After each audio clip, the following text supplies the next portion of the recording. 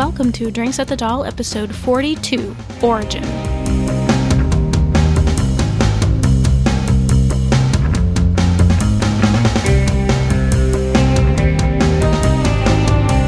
You're listening to Drinks at the Doll, a podcast way station for Lost Girl fans. I'm your host, Stephanie. And I'm Chris. And Annie is currently missing right now as we begin the recording of this podcast, but hopefully she will join us later. But we'll try to soldier on without her, at least for the time being. Yeah, not like missing. Let's clarify sorry. here. No, she has not been kidnapped. She was just running late at work. So we're discussing episode 12 of season 4 of Lost Girl called Origin. And the drink special for this week is a drink called the Unknown Warrior, because we had a lot of, as Chris can attest, a lot of prophecies this week. Yes, a lot of prophecies. Chris was nice enough to go back and write them down for me. I was going to say, guess who was in charge of prophecies this week? So we had a lot of prophecies this week, and, you know, this figure of the warrior kept popping up in each of them, and we assumed, I think we're intended to assume, that Raynor is the warrior, but there's theories going around as to who the warrior might actually be. So the Unknown Warrior, it's actually kind of an exciting drink. You light it on fire. Also appropriate for this episode. So the Unknown Warrior, it's half an ounce of vodka, half an ounce of Cointreau, or triple sec, and you put that in a shot glass, and you light that on fire, and then you hold a sugar cube on a fork over the flame to have the sugar drip down into the drink. So, and then you, of course, extinguish the fire before you drink the drink. I cannot stress that enough. So let's start off. We will talk about sort of our first impressions, our brief reviews. I will let you go first, Chris. Well, I said it on Twitter, but I'll say it again here. I was sort of stuck between what and whoa, and then basically came to the conclusion, both. It's both. You know, I kind of liked it. I know you're about to disagree with me very strongly. I really did not like this episode. At all. I really did not like this episode. The only part of the episode I enjoyed was the Lauren's scenes. Yes. Not just the Lauren Morrigan storyline, but basically if the scene had Lauren in it, with the exception of the one with her and Mosmo, I enjoyed it. But that was the only parts of the episode that I enjoyed. So it's okay that Annie's not here because you sound like Annie right now. I know, and I sound super biased. It's not because Lauren was in the scenes. Those just happened to be the best written, best acted, best scenes of this episode. So it's not because Lauren was there necessarily. She just happened to be in the best scenes of the episode. But otherwise, really did not like this episode. I thought it was a hot mess. The dialogue was really terrible. And I'll leave it at that. Because I know I will have more ranting later on. Stephanie is surly about this week's episode. I'm very surly, so I apologize, people who enjoyed this week's episode. I will try not to rant too much, but I really did not like it. Hello, podcasters. This is Sally. I'm S Heaven on Twitter. I was so excited by this episode. There were lots of times that I said out loud, "Holy crap!" Actually, what I really said was "holy shit," but I don't want to make you guys play the word shit on your podcast in case you could get in trouble with the FCC. So there was just so much going on with the episode, and I think we're getting some answers, and stuff is happening, and it's wild. I think that the Bo and Kenzie friendship breakup was very heartbreaking. Trick is up to something. I don't trust him. I think that Dyson and Tamsin were more in the background for this one, but I'm one of the people who's wondering what Dyson was whispering to Kenzie after the funeral. And the Morrigan, she got outfoxed by a fox. So, way to go, Lauren. I was worried about Lauren's safety, though, because satin sheets just aren't very breathable. So I'm hoping she didn't suffer any oxygen deprivation. And I was wowed to find out that Vex basically raised Massimo. I think there's a big family theme on this show, and, you know, there's a lot to say about that. So let's start, first of all, with the kind of the A storyline of this episode with Bo and Raynor and Rosette running around doing whatever the hell. Whatever the hell. And I have more ranting already. This plot made no sense to me. I will grant you this. It kind of felt like it came out of nowhere. And, yes, because she literally comes out of nowhere. Yes! Here pops up Rosette, and complete she's with got helmet a book. Yes. And cape.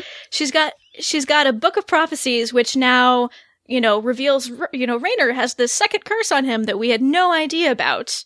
And, we need to conveniently have Bo and Raynor do this, alliance, which has the double side effect of bringing about Pyropus. It's just, they crammed too much stuff and brought too much stuff just out of the blue in this episode, and it's just a mess.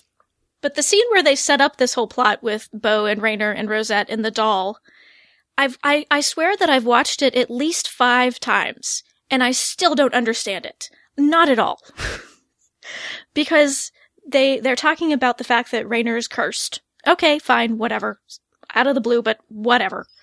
And Tamsin reveals, we can break the curse with the person who cursed you, in which case is Trick. Okay, I'll buy that. Curses and blood. That's a common enough image and fantasy. I'll buy that. But Bo's like, oh, and then Trick's blood is my blood. And then, I think Rosette says, and then that means we can break the curse. And then Bo says, and find the Pyropus. What? What? How does breaking the curse equaling finding Pyropus? But so, there's that leap of logic.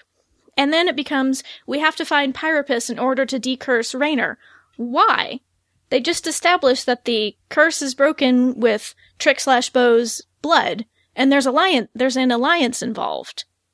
So why do they have to find Pyropus? And then in order to find Pyropus, they need something that Bo and Raynor shared. Why?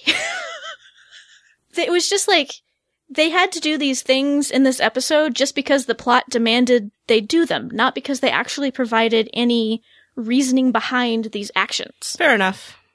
See, I have a tendency to just kind of apparently not question some of these things so much. Apparently. But I mean, I guess they needed the braid that they ended up getting for the hand fasting. But I wish that they had taken a more logical route to get there. Because the whole big crux of that scene was Raynor's gonna die unless there's an alliance between Bo and Raynor. So shouldn't the leading question have been, how do we form an alliance? Not, how do we find Pyropus? Yes. Yes. I was kind of wondering that too. It's like, okay, but aren't they sort of technically allied already? What's... Right. And Rosette seemed to know about this idea of an alliance, so why couldn't she have known... Oh, an alliance means you have to get married, and in order to get, or handfasted, and in order to get handfasted, we need this thing, or whatever. But it was just the way that they got the plot going just really didn't make any sense to me. So, that was my big thing. Plot made no sense. I didn't understand why they were having to do the things that they were doing, besides the fact that the script said that they had to do them. Of course, I guess the fact that the big reveal at the end is that Rosette's playing them anyway. Mm-hmm. And because she seems to be the one guiding their actions through the entire episode anyway. So basically, I'm willing to sort of go with it because, of course, the reveal at the end is that she was leading them to this course of action. Who knows how much of this was actually what they thought it was, just because she was manipulating things, if that makes sense. That's fair. But it's not her idea to, the solution is we find Pyropus. It's Bo who brings that up. So it would make more sense to me if it had been clearer in that scene that it was really Rosette guiding them in that direction, but it just wasn't. Okay. So yes, didn't like that plot. Didn't make any sense to me. It ended up with the hand fasting, of course, which... I kind of was wishing that at some point Bo and Dyson's hand fasting from Lovers Apart had come into play somehow. Mm-hmm. I'm still kind of not convinced that it won't. I'm hoping. And, I mean, just the fact that the one at the beginning in 403 was specifically a hand fasting, too. I mean, that has to come into play, right? It has to. I hope so. I hope so, because what I was hoping would happen is they went to go get handfasted, and then sort of it was a dud, because Bo was already handfasted to Dyson. Right. And so she couldn't align herself with Rayner in that way. But I'm still hoping that maybe that will come back into play somehow. Mm-hmm. So in regards to the mythology that they brought in for this plot, so we had the high priestess of the women of the horse. She introduces herself as Epona. And again, with the show, probably they're not suggesting she is necessarily the Epona. Maybe they are, but that is a figure from Gallo-Roman mythology. And she is a goddess of horses. She protects horses, donkeys, and mules. And there is some suggestion that she might have been a leader of souls in the afterlife. So, given that they have associated Priapus with the underworld, and he seems to be a horse, or at least have a horse form, it kind of makes sense that they would insert Epona into this world of Priapus's. So Epona, as well as providing that, very helpful and kind of comical last gasp of useful information about the handfasting, she revealed some stuff about Bo and her relationship to Priapus, of which she says that Bo is Priapus's daughter. We were all kind of expecting that. She also reveals that Bo's blood can hurt Priapus, which is why he maybe has been putting this big plot in place in order to control her, maybe. She's kind of a loose cannon for him because she is so dangerous toward him. So we got some new information there. And then I thought the end of the episode where Rosette, is drawn into the fire and both kind of the glowy handprints appear on both Bo and Rayner suggests that maybe they've both been being manipulated by Priapus in some way. Yeah, that was my impression. I was trying to figure out what that meant. Okay, so I wrote down what Epona says. Okay. If it comes, you will bring death and destruction. And then I think that's when Bo says, if what comes, because, of course, Bo has no context for this conversation. Epona continues, do not play games, betrayer of all. You're interfering with destiny. And so I thought that was interesting, the betrayer of all. Mm-hmm. Because what does that mean? Well, that might tie into some of the things that were being said about Rayner in the history books. Because isn't there a line in there about how... I think it says Rayner specifically, but maybe it just says somebody will betray the Fae. Right, that was in the part about Rayner, but I think she was talking to Bo specifically. Well, maybe she wasn't, though. They were both standing there, so... But it was my impression that Bo and Rayner weren't... They were all going along to undo the curse, the second curse upon Rayner, but I seem to be unaware... Stupid second curse. Yes, Stephanie is rolling her eyes, as am I mentally. But seem to be unaware of the true intentions or evil that Priapus will unleash upon the world until he seems to come out at the end. And I'm like, maybe that's what... But they weren't! Exactly, But they weren't unaware. They were told that in the beginning. I know. And then I'm like, wait, now you're saying, what have we done? And I'm like, it's like, why do it? If it's going to doom the world, and that's what Epona was saying, the betrayer of all, and I would think that's because it's going to destroy the entire world. Yet again, every season seems to end with something that's going to destroy the entire world, or fatum.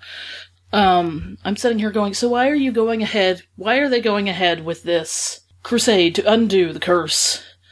Is she unaware of the law? And they keep saying, it's for the greater good, in a sense. But are they aware that this is going to destroy the world? I mean, they've always been aware that this Wanderer / Bo's father could be with the dark and is a bad guy. Do you really think... Yes, but now we know that the Wanderer and Bo's father are different characters. But still, it's like, do you really think that this Papyrus guy is going to be a good thing? Priapus. Just let her call her Papyrus. I'm fine with it. Okay, so... Do we really think that Papaya Horse is going to be a good thing?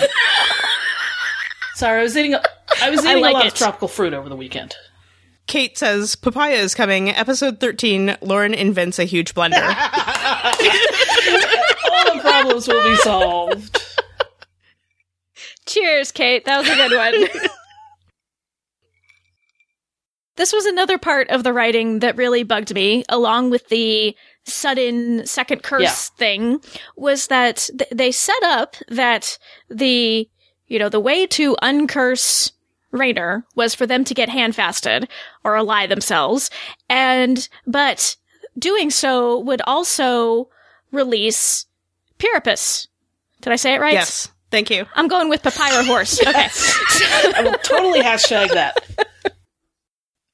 But given the doom and gloom language that Epona was using in regards to this horsey guy, I don't think there was enough weight that was in Bo's decision about whether she would go through with the hand fasting or not. To me, I think that should have given her pause and think, okay, yes, I want to save Rayner. That is Bo's instinct as a person. She will save people she can when she can. But there was no deliberation about the facts. So it was just a decision kind of thrown in there, but then it didn't actually affect anything. Well, but I mean, again, it's so in character for Bo to just be like, well, I can save this person's life. Of course I'm going to do that, so. But when she knew it could have been at the risk of the entire world, she's going to ignore that?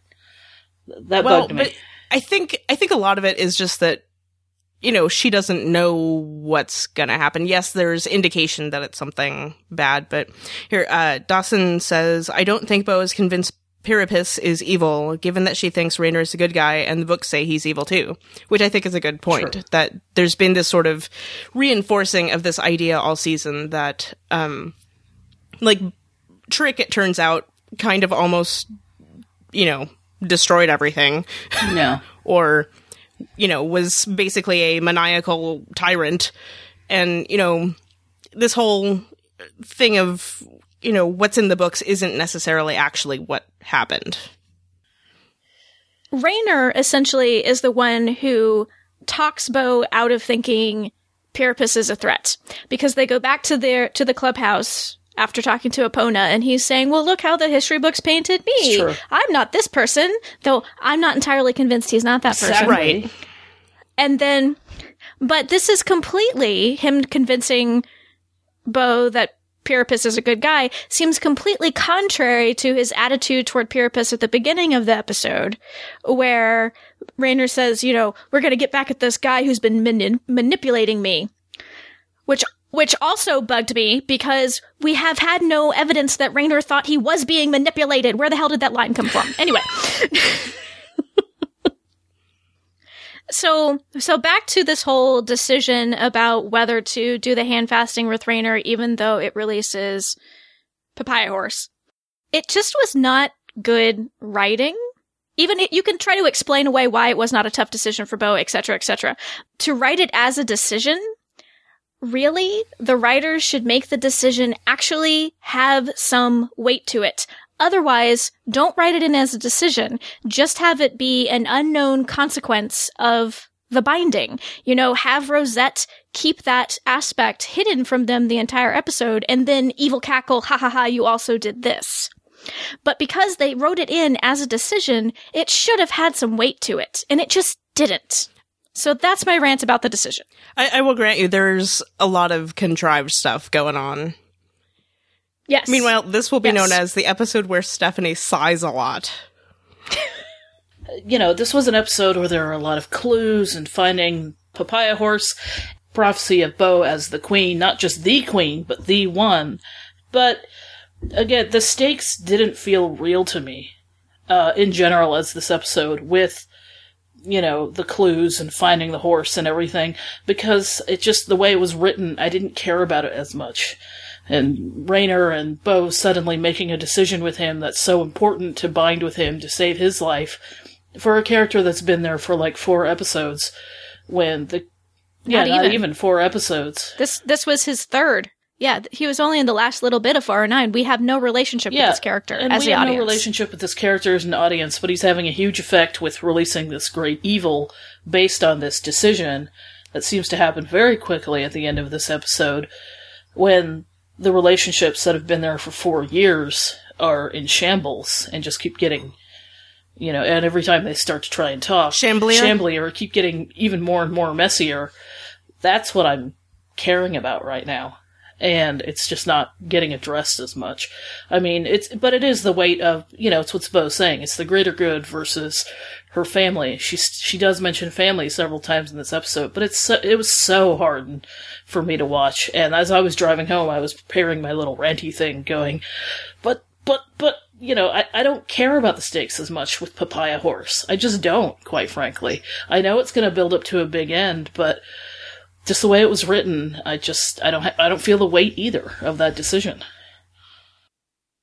I think Annie makes a really good point, and that was another issue that I had with this episode, is that Bo and a lot of the characters, they were just little plot puppets. Mm-hmm. They were running around and doing things because the plot said they were supposed to be. We didn't understand their motivations. We didn't really have any good character interactions for most of them, with the exception of Lauren. I guess Bo and Lauren had a good scene. But, for most of the scenes, it was just character. They were just doing things to do things, but they weren't. It's like, it's good we knew these characters, because otherwise, we would have no idea who these people were. They just weren't acting as characters. They were just acting as devices in a larger plot. I do think that Lost Girl especially is one of those shows that it's always much better when it's character focused than when it's like really plot focused. Not that I dislike having actual plot happen, but yeah, I agree that it was overly focused on the plot versus character.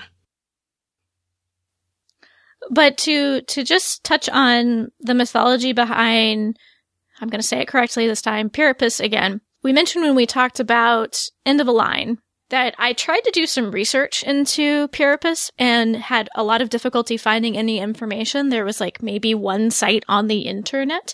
And my friend Elizabeth, who has access to a bunch of mythological databases through her job, she did some searching.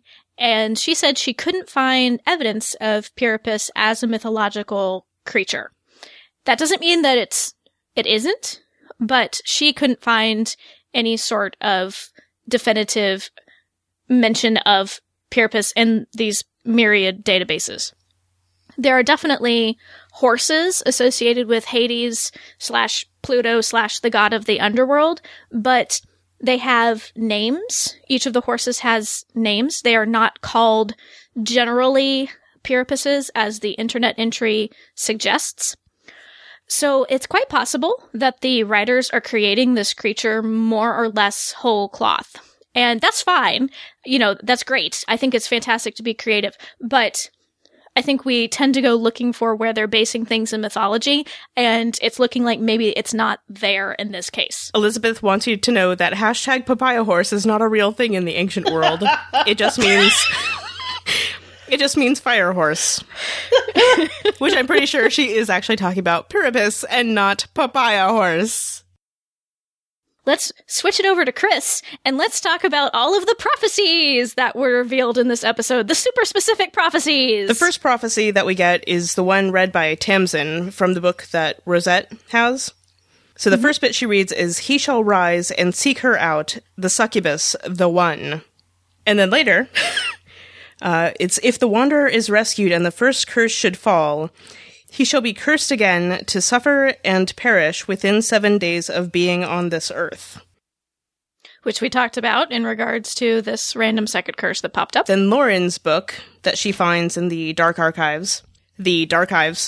"Behold the demon beast, evil pure, fang-teeth, horned, him they call Rainer.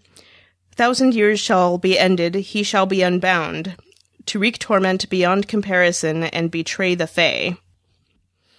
Lauren's book seems to be the one really talking about Rainer as this ugly beast monster. Since Groundhog Fae, when Tamsin talked about the person hiring her being, ugly and just you could tell he was pure evil, right, we were very surprised when we got Rainer and he's this handsome god boy.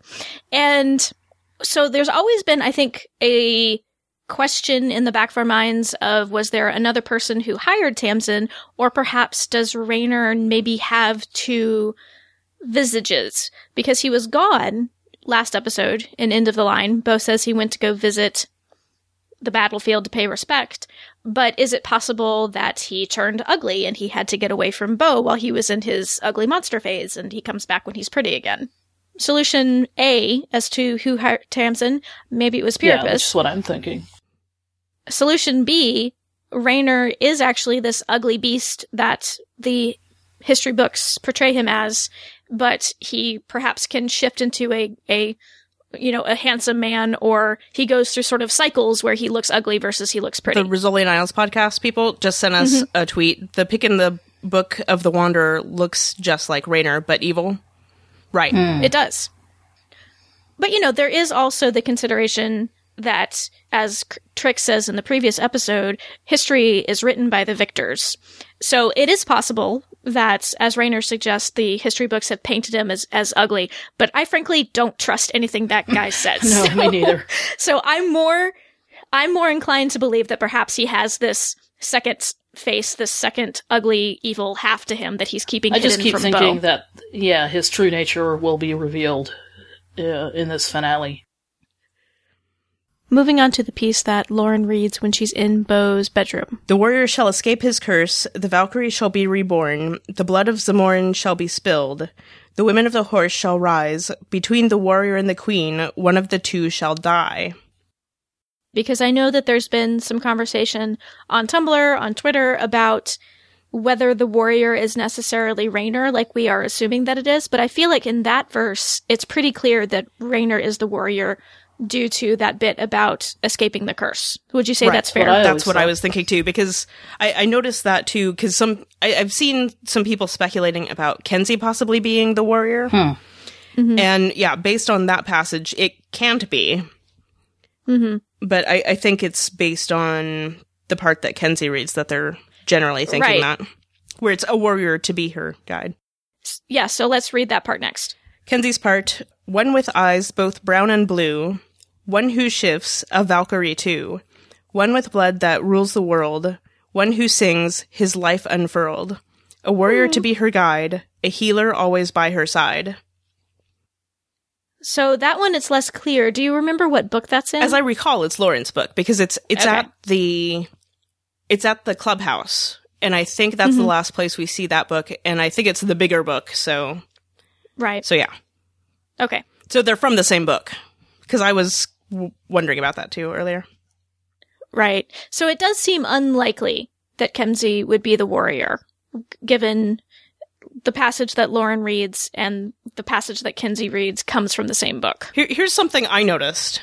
It never specifically says who this is about. Yes, it starts off with one with eyes both brown and blue, but then it says one who shifts, a Valkyrie too, one with blood. I mean, it's one with. What is this list up for? Then the last two things are a warrior to be her guide, a healer always by her side. So, because it's a list of a bunch of people, and then people referring to somebody else, somebody specific who is female.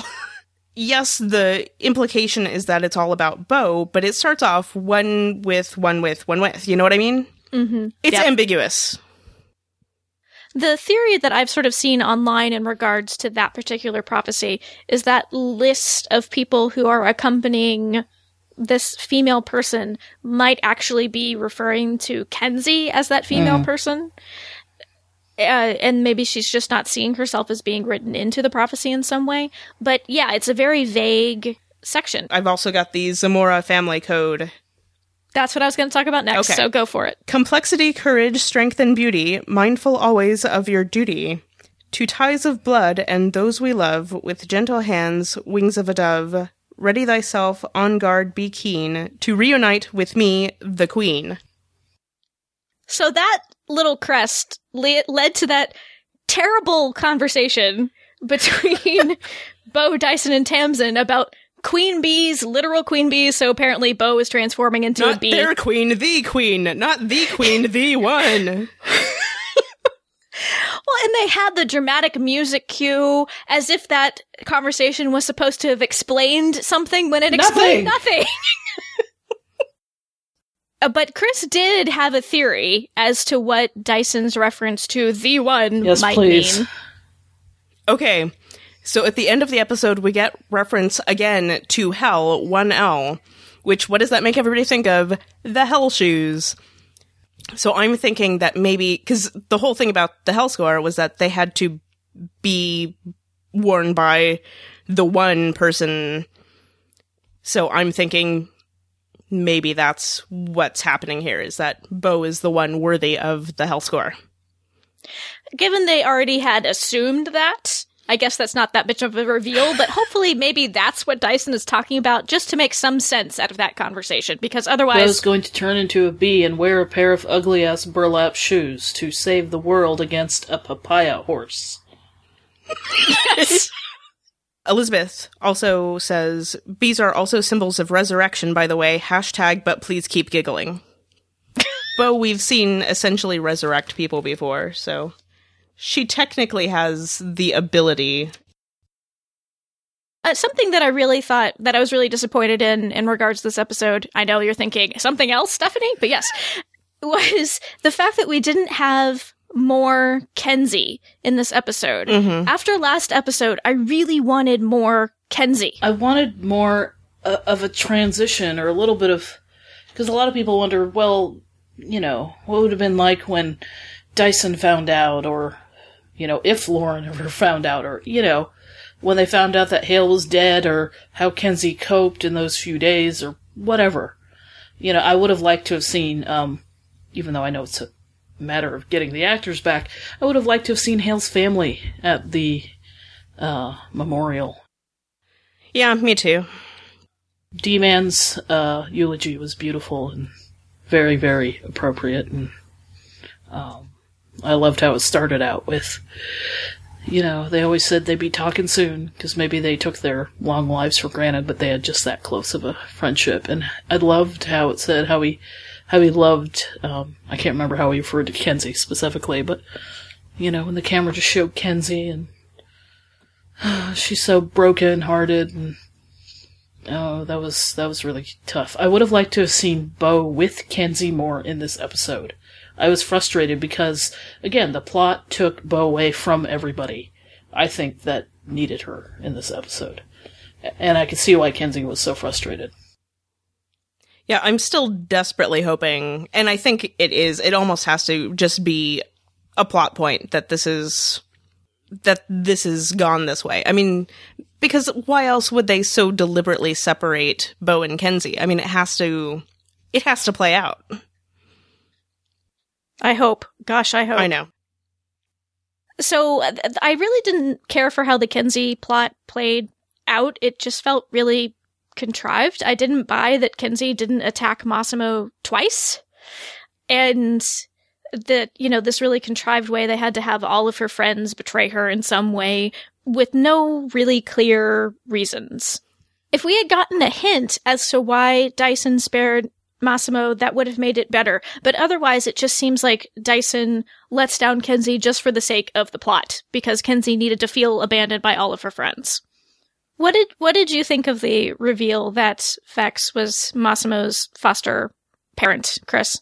I did think it was one of those things. It did kind of come out of nowhere. Because, I mean, I think the thing is, we all kind of saw it coming that the Morrigan was his mother. Right. That had been sort of hinted around enough that wasn't really a surprise. But I don't know. I mean, on the one hand, well, that explains why Massimo's so messed up.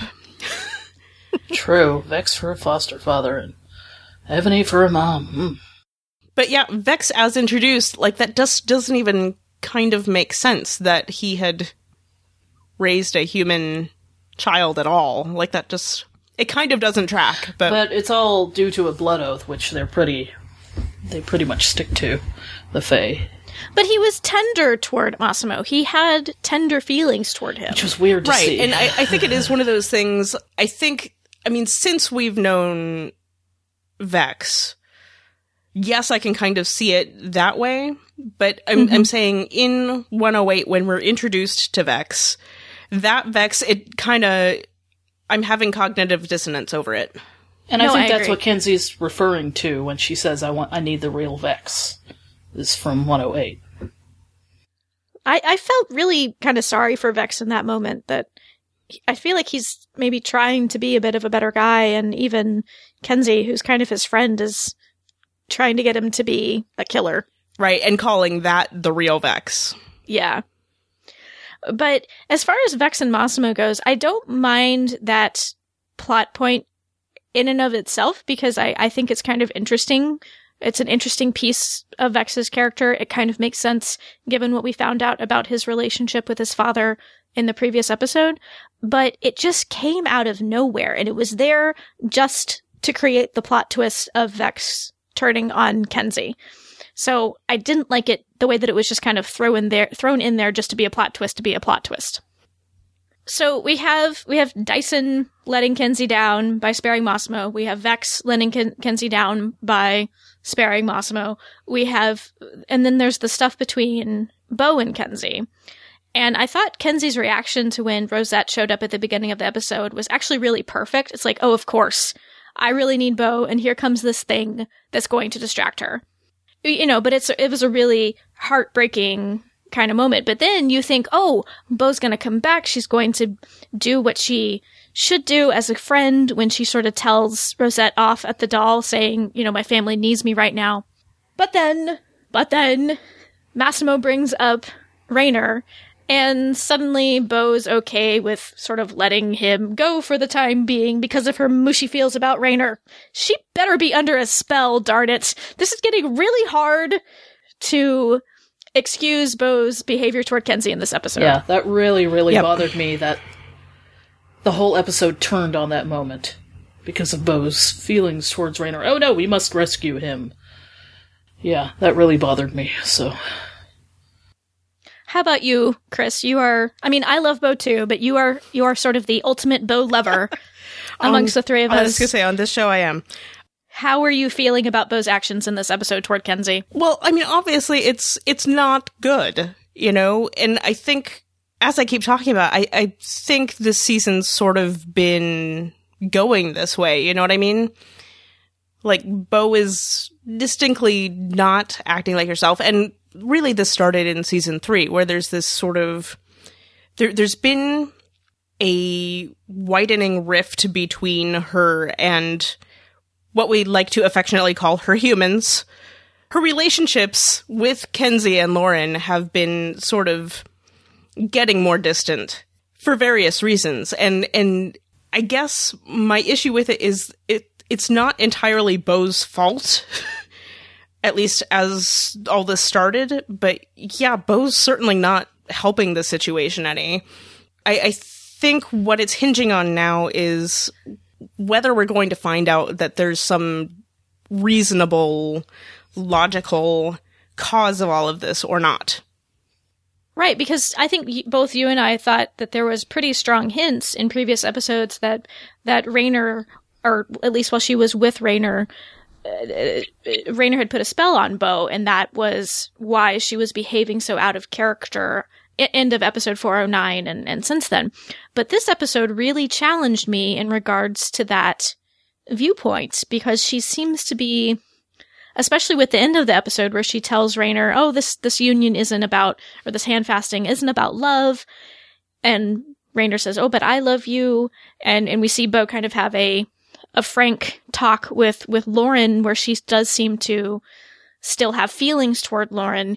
It's less sort of, in this episode I have a harder time saying, oh, Bo's definitely under a spell. Yes, definitely. Right? Well, maybe there's been something where, like, the whammy is wearing off or something. I don't know, it's just... Or... It's just disconcerting to see, at the beginning of Waves, when everybody's like, oh, she must be under a spell, when you hear all the voiceovers and everything, everybody is trying to figure out why, what's happened to her. And then, at the beginning of end of a line, when Bo says to Kenzie, no, I'm not under a spell. And then now... But why would you know if you were? Yeah, I know, but still, again, it just keeps Bo herself keeps through her actions and through what she's saying, the whole theory that she's not under a spell. And now, through the way she treats Kenzie and Lauren in this episode, really is kind of, to me anyway, disproving that theory, which I would love to still be true, that she's under a spell. But that's what makes this part so hard to watch, when she pushes Kenzie away, and then pushes Lauren away and doubts her research and everything, and despite Lauren saying, I do everything for you, so, I hope the spell thing is still there. That's a good theory, but Bo has, I hope she explains her actions or something. All this stuff's gonna go down next week, and it's just, I hope it's adequate enough to explain what the heck's been going on all season, or half the season with Bo, but I don't know. Until proven otherwise, my headcanon is going to be that Bo was under the whammy, but perhaps some of the stuff that's been going on recently is wearing down the whammy, and that's how I will explain this to myself until proven otherwise.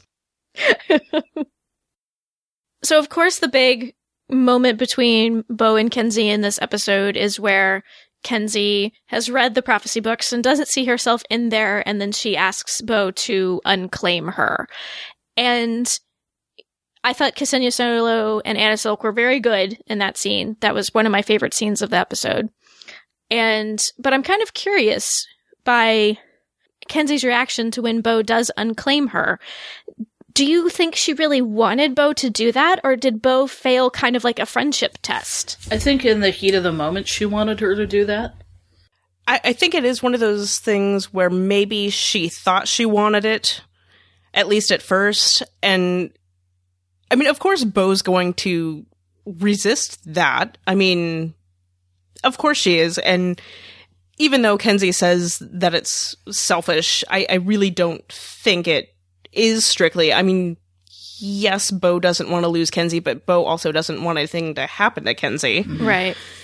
And I think the fact that Kenzie kept pushing is why Bo finally relents, because I think Bo just feels so guilty at this point that she feels like she can't deny Kenzie what Kenzie clearly says she wants. And yeah, I think it might have been, to some extent, a bit of the friendship test, as you say, on Kenzie's part, or at least it probably was in some part of her mind.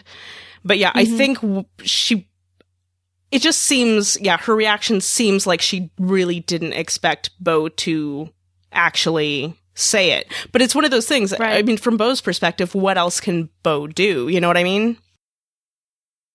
I feel like for Bo, Kenzie might have been mad at her either way.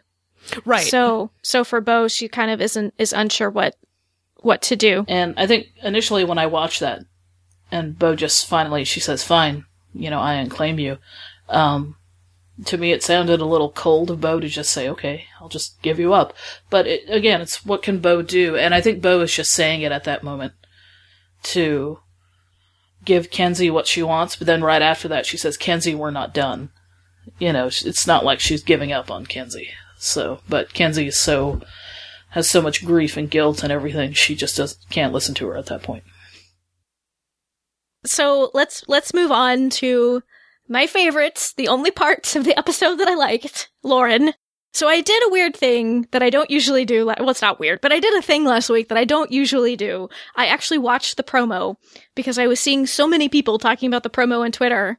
I was like, I've heard all of the promo already. I might as well just watch it. And a lot of people were really harshing on Bo for what she says to Lauren about, I chose you and you broke my heart. We'll start with Annie. So what was your reaction to that scene, Annie? Well, it's good that I always have your wisdom in my head, Stephanie, because, Bo needs to be upfront. She says, I chose you, but you broke my heart. And it's like, God, why is it always they get interrupted? And they still haven't talked about Karen or any of this stuff. But, they're talking about the most pressing issue at the moment. So, but I wish Bo would have at least acknowledged, okay, you did this for me, but instead she's still kind of pissed about the Morgan. But, it makes me wonder, is Lauren or Kenzie, are they going to have to be sacrificed or to die for Bo to realize, yet again, how much she, for Bo to go, oh, okay, so we should have talked more or something. It's not all Bo's fault, but it's frustrating how stubborn she can be. And they both got hurt, and they both have stuff on both sides they need to say, but they always get interrupted because that's television, and it just made me head desk. A lot. So, give me your wisdom, Stephanie, so that I don't explode onto a mess on my screen, because this is a new laptop. So. Well, I guess for me, that scene felt like a perfect fight/conversation between two exes, because you have each of them sort of pushing each other's buttons the way that only you know how to do with people you know really well. And you have each of them kind of rewriting their relationship a little bit in the best light in order to sort of get at the other one. Like Bo saying, I chose you and you broke my heart. People were really going after Bo for saying that, but from Bo's perspective, Lauren did break her heart. Lauren went off with Taft. You know, she asked her for the break, and then Lauren went off with Taft, and she didn't really know why. And then, you know, she chose to go with the dark, which Bo didn't understand, and Lauren did break her heart. Lauren had reasons, and Bo isn't acknowledging that Lauren has reasons, which isn't fair. But Lauren really did break Bo's heart. But as far as the whole I chose you part, Bo never really communicated that to Lauren, so it's kind of unfair for her to hold that against Lauren. I think probably in her mind, Bo did feel like she chose Lauren, but that's not how she communicated it to Lauren, because, you know, just a few episodes ago in Destiny's Child, she's talking about, it's always going to be hard for me to choose you or Dyson. And now she's saying to Lauren, I chose you. Like, well, that's not fair, Bo. Well, maybe she's referring to, you know, it's time. But way back when. But considering what Bo has recently been doing with choosing both Lauren and Dyson, I can see how it would be confusing to Lauren. That's possible, but I don't know if it would feel that way to Lauren, because in that episode, both Bo and Lauren still thought that Dyson couldn't love Bo anymore. So there wasn't really the choice there, Lauren versus Dyson. I mean, this is, again, sort of my own headcanon type thing going on, but back in 310 Delinquents, which is when the break was initiated, earlier in that episode, we have a scene between Bo and Dyson where Bo very plainly states to Dyson that she's choosing Lauren. And then she's on the little video call with Lauren, and she's talking about, you know, going to Egypt together and stuff like this. And then, you know, at the end of the episode, during the break scene, I think Bo again is talking about, you know, I just want you to feel as amazing as I feel when I'm with you, and all this sort of thing. And to me, the way I'm reading all this is that Bo is basically fully ready to commit to some sort of deeper relationship with Lauren. I mean, that's the way it's playing out to me in my mind, when Lauren sort of pulls the rug out from under Bo with the, you know, we need to take a break, which of course is perfectly reasonable on Lauren's behalf to do that, because stuff has been crazy, and, you know, I get it, but I think, you know, seeing it from Bo's perspective, I can see why that would throw Bo off. You know what I mean? Well, yeah, and it's not like Bo had made those intentions known earlier to Lauren of how she wanted to commit to her. So going back to Bo and Lauren's scene as sort of a couples fight, you know, we have Bo say, I chose you and you broke my heart, which it has truth in it, but also isn't really fair to Lauren. And then we have Lauren say to her, I stayed with the dark for you, I isolated myself for you, everything I do is for you, which has some truth to it. I do think that Lauren really cares for Bo, and there's a lot of evidence that she's done so much for Bo and made sacrifices for Bo. As you pointed out, being a little too self-sacrificial at times. But I don't think necessarily everything Lauren has done has been for Bo. Like, you know, going off with Taft from what we saw, that was for her. I don't begrudge her that. I think Lauren needs to do more stuff for herself. But going with Taft, that was for Lauren. You know, what she does to the Morrigan in this episode, yes, it helps Bo, but it also benefits her. So again, I thought the actresses, I thought Zoe and Anna did a really good job with this particular scene, selling sort of the history between these two characters. And I thought it was interesting that we saw in last episode, Bo essentially telling Dyson, I don't love you anymore. And people wondered, oh, if Lauren had been in this episode, would Bo had told Lauren the same thing because of her feelings for Raynor now? And so we get a scene with Bo and Lauren in this episode, and she doesn't. There actually seems to be a hint that she still really cares for Lauren. Yeah, and vice versa. So There was, I think, a little longing there. a little, At least a little bit. At the end, there was a yeah. lot. It broke my heart. It's the looks, you know. Anna and Zoe are so good at it because they know their characters so well. So Okay, it's Sally again. I think I wasn't done. I think that the moment that Bo and Lauren shared deserves its own voicemail. So here's some info. I'm one of the people who loves the Doccubus relationship, and all season long I've been optimistic and holding out hope that they are each other's true loves and they're going to find their way back to each other eventually.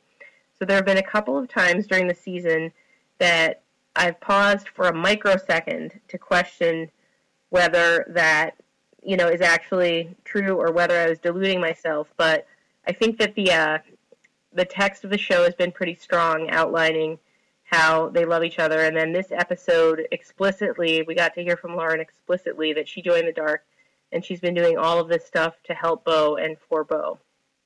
What we'll have to figure out or hear more of, like, what her master plan is. I think Bo is still acting confused. Maybe she has memory loss. Maybe she's still under a spell. But I think we saw the truth in her eyes when she and Lauren were in her bedroom, and their eyes really said it all. There wasn't even any dialogue necessary. So I think they'll be together again. I think the question is when. We need more time.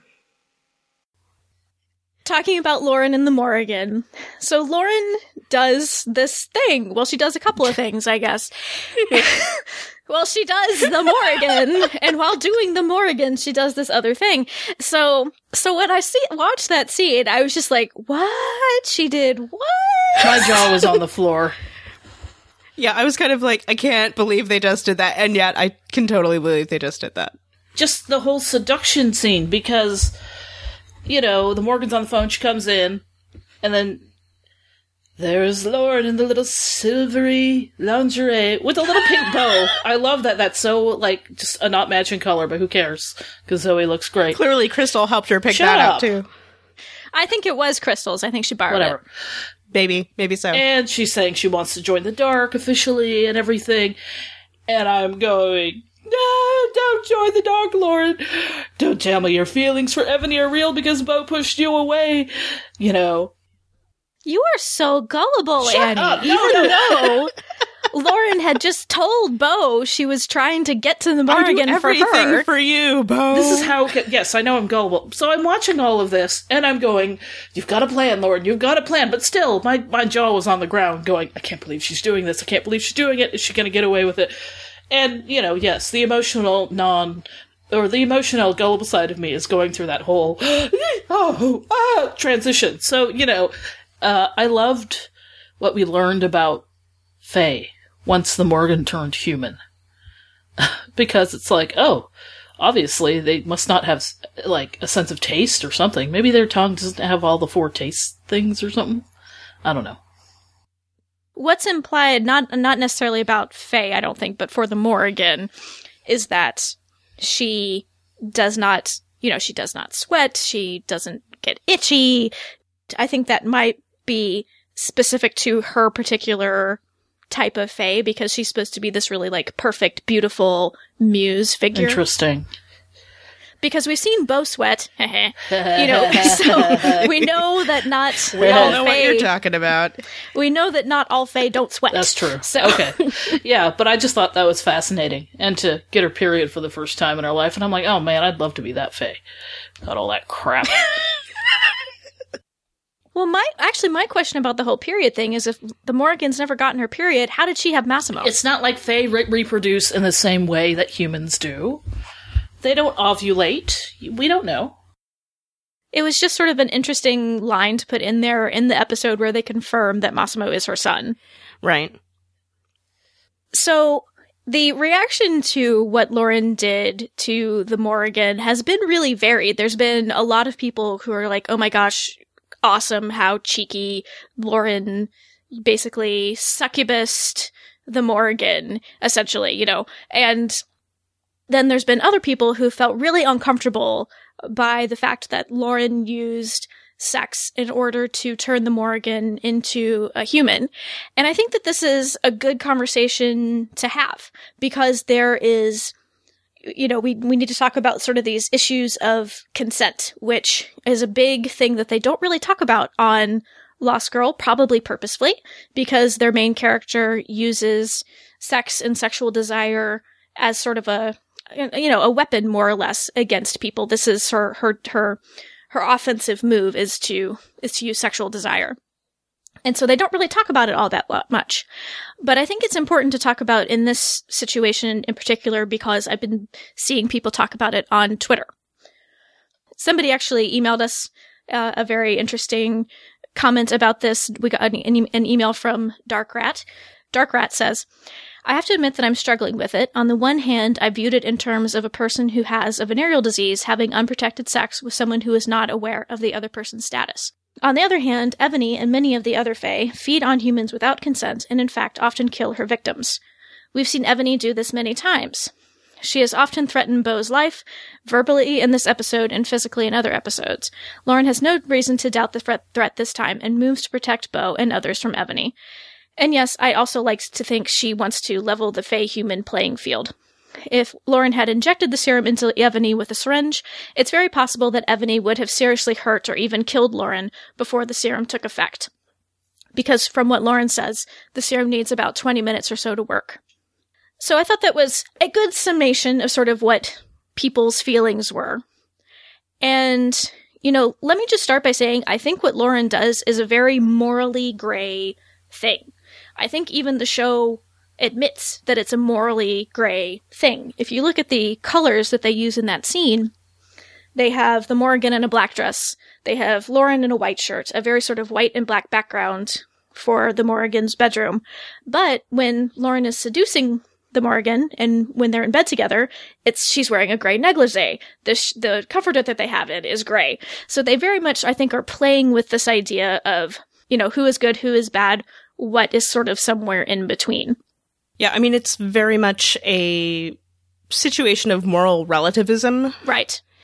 And I guess my rationalizing of this is that, I mean, how many people have we seen Evony kill just this season? She's been melting people left and right. Mm-hmm. And I mean, you know, it's not like, I guess I also have further issue of Lauren's statement to the Morrigan of, you know, either it'll wear off or it might kill you or it might be permanent or whatever she says. And I kind of wonder if she actually doesn't know or if she's just saying that to kind of mess with her head. Because, as I've also mentioned before, I have like a whole, I don't know, intent means a lot to me. So it's one of those things, I wonder if she was going into it knowing that it might kill her. Which, again, moral relativism and how many people has the Morrigan just, you know, murdered without a second thought. So, I don't know. I guess I have less of an issue with it largely because all it actually does is make the Morrigan human. You know what I mean? Like, it's not... Yes, the Fae would probably view that as some, like, horrifying thing, but it could be a lot worse, you know what I mean? I think it is definitely a legitimate question to wonder why Lauren chose this particular delivery method in order to give the Morrigan the serum, because I think some of it might be Lauren trying to give the Morrigan kind of her just desserts, because as we've seen in It's Better to Burn Out Than Fade Away, she has sexual relationships with the artist she feeds off of. We see in Into the Dark where she's interviewing I think he's a centaur for a job, she starts trying to seduce him. The Morrigan clearly does not have issue using her position of power in an inappropriate way and having sexual relationships with people who do not have power in her world. And we definitely get a sense that the Morrigan does not think of Lauren as a person with power in her world. Back in Let the Dark Times Roll, she refers to Lauren as a new toy. She we have sort of echoing of that toy language in this episode where she talks about how humans are so fun to play with. But again, I do think it's a legitimate question to wonder why Lauren picked this particular way to give the Morgan the serum. Right. Yeah, it is one of those things that you're kind of like, why of all things would that be what Lauren thinks? Aha, there's my delivery method. So it's definitely, I think, a complicated situation. Whether you feel one way about it or the other, I don't think that there's necessarily a right way to feel, because it is it's a sticky situation. I did see somebody describe it as out of character for Lauren. I don't know if I would say that. I feel like they've demonstrated Lauren is willing to use sex in potentially not quite ethical ways in regards to keeping Bo safe and protecting Bo. It kind of calls back to the first season quite a bit. So I didn't feel it was out of character. Maybe it's because I admit I'm biased towards a character, so I don't initially see it as the ways that people saw it with consent, this scene and everything. I mean, it's, again, I read all of that stuff later, some of that stuff, reaction later. I think what Lauren did was level the playing field in, again, the only way she knew how, with her science. Yes, there is that issue of definitely an interesting way to apply it, but as you said, Chris, she just turned the Morgan human, but what else can she do? The Morgan has been a constant threat, but my question is, why do it now? But it's also, I think, for her, not just for Bo, because she's always been a threat to Bo, and, Lauren overhears earlier in the episode how the Morgan is threatening Bo again. And I think, but I think it was for herself as well, just to, because she's under the thumb of the Dark Fae, whether, she has a dog collar, as she says, on or not, she's still basically an indentured, human, even if we don't see the trappings of all of that with the Dark Fae as much. She's still around some very powerful and lethal creatures, so I think that was partially behind her reasoning as to why she would take out the most powerful Fae around her that she could and turn her human, but I don't know if she knows the effects of how long it'll last, because it's the first time she's done it, maybe. So I don't know if even Lauren knows if it will last for a lifetime or for an hour or kill Evany or not. We got a tweet from Townsend Atlas. I totally believe she was pulling her leg about dying from the serum. I kind of do, too. Yeah. And Angela says, Evany has done many bad things, so do the ends justify means, and I believe, yes, Lauren acted in the best way she could for Bo. Yeah, I think the issue that people have isn't so much that Lauren turned the Morgan human necessarily, but the fact that she used sex in order to do it really seemed to bother some people. But even the sex, it was still consensual sex, even if the Morgan didn't know it was happening. At least that part was consensual. Definitely, the Morgan was a willing participant in the act. I think the writers had Lauren put the serum on herself. Yeah. Very purposefully. Morgan had to choose to do that particular action. It was very much the Morgan even initiated, like she kisses Lauren first. The Morgan was very much the initiator of this encounter. Right. I guess my issue with people taking issue with this is, but the show is about a succubus. Like, this is the main, as you've mentioned, this is the main thing of the show. So are we judging Lauren by different standards than those by which we judge Bo? And maybe we're not. Maybe those same people take issue with some of the things Bo does. It's possible. They've done better, I think, with Bo sort of separating most of her sexy times with really, really consenting people, either with like Lauren or Dyson or other Fae who she doesn't have to tingly touch. But she has had some encounters with humans where are the humans really able to consent because they don't know who she is? They don't know she's a succubus. Poor fast food employee in the first episode of season 2, Something Wicked This Way Comes. This very sweet guy who's kind of like, are you sure? And trying to be like, let me know if I'm taking advantage here, and he wasn't unwilling, but he was hesitant, and Bo really was using her succubus abilities in order to get what she needed and to heal. So definitely, I think this issue of sex, people using sex in kind of not the most, I don't know, upstanding best ways is definitely the most moral of ways is definitely a motif of the show. So Annie, you kind of touched on this a little bit before, but you know, we do have this question now of what is Lauren's kind of long game? Because I think the fact that the Morrigan threatened Bo in this episode was what caused her to defay the Morrigan right this episode. But she'd clearly been planning this long before. Well, I think that's where it comes in, where it's for more of her own protection. And she says in that episode, "I'll never trust you." The only thing I kept thinking during that scene is, oh crap, if it ever wears off or the Morgan finds a way back to being a Fae, it's not just people wanting to hurt Lauren to get to Bo, it's that Lauren herself is really, really going to make the worst of enemies. So, she'll have that to worry about from all the Fae.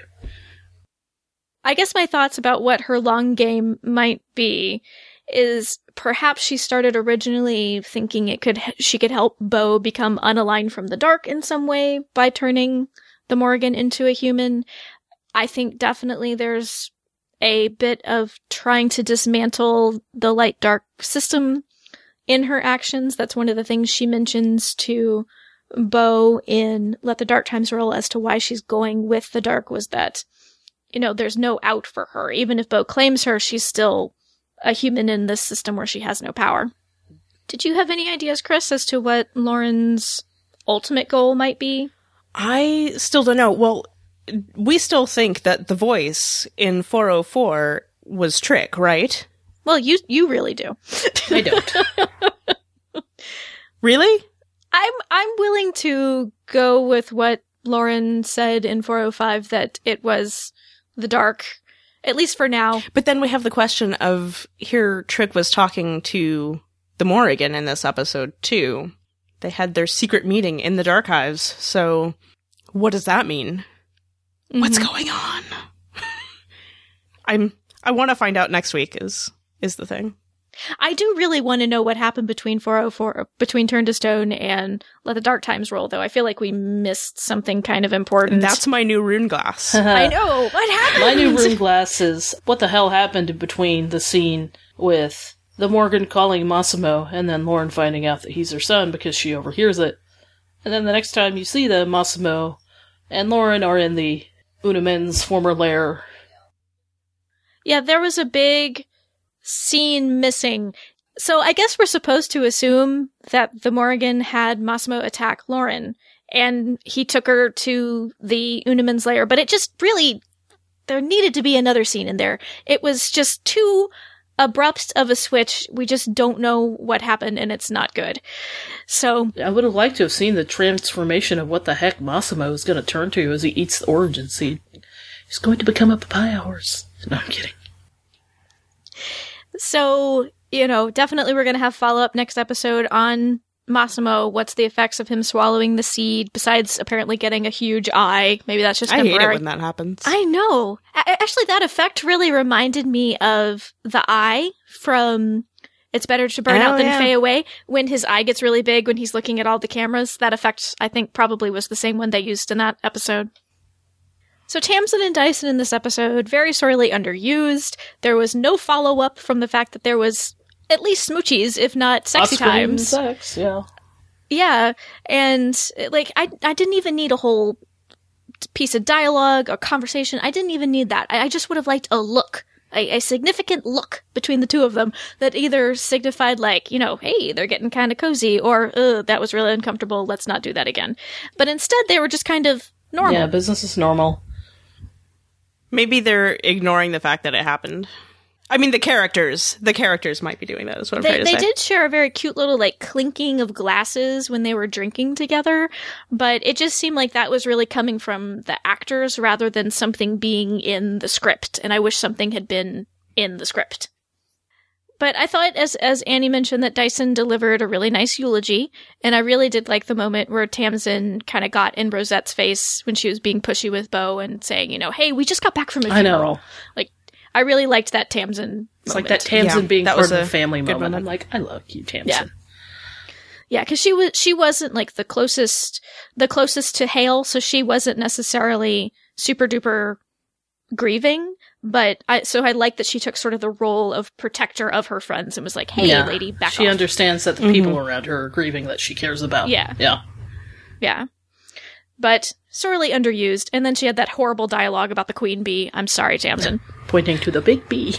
Not their queen, the queen. And the queen doesn't mean the queen. It means more. You're the one. What the hell? Anyway. So we have a couple, of season/series themes come up in this episode. We, again, Bo talking about family, the importance of family, and especially found family rather than blood family. And then we have, this idea about blood equaling power again. Bo makes that comment about, what is it with my family and blood? And then finally, we have Bo making this statement about finally accepting her destiny, but it felt so anticlimactic. I was just like, really? That's it? It left me feeling cold. But yeah, so there's a lot riding on this last episode because they've crammed so much into the last of the season. They've got so many potential loose ends that they could and should tie up. There are some questions I think that are more important to answer than others, but there's a lot of fairly important loose ends to tie up, or at least make clear they're going to tie them up eventually. Right. I think that's why this episode bothered me less than it bothered you, is that we're finally getting to a point where stuff that they've been planting all season is sort of finally coming back into the plot. So I'm excited to get But they threw some in resolution all on this new stuff. shit. I know. They always do. With the second curses and the hand fasting. And the bee. I know. Well, it's TV shows will always do that, and I'm excited and terrified for next week, knowing that they will answer some questions, but I predict another cliffhanger. This episode is running quite long, and so we won't dwell too long on our stray thoughts this week, but I did want to share a voicemail that we got from an anonymous caller. Particularly, I wanted to share it with Annie. Leaves! Leaves! I would like to point out, everybody, Allie Liebert is aware of the Leaves cry She and is. approves. Yes, She is. I was very She said proud it makes of her you. happy.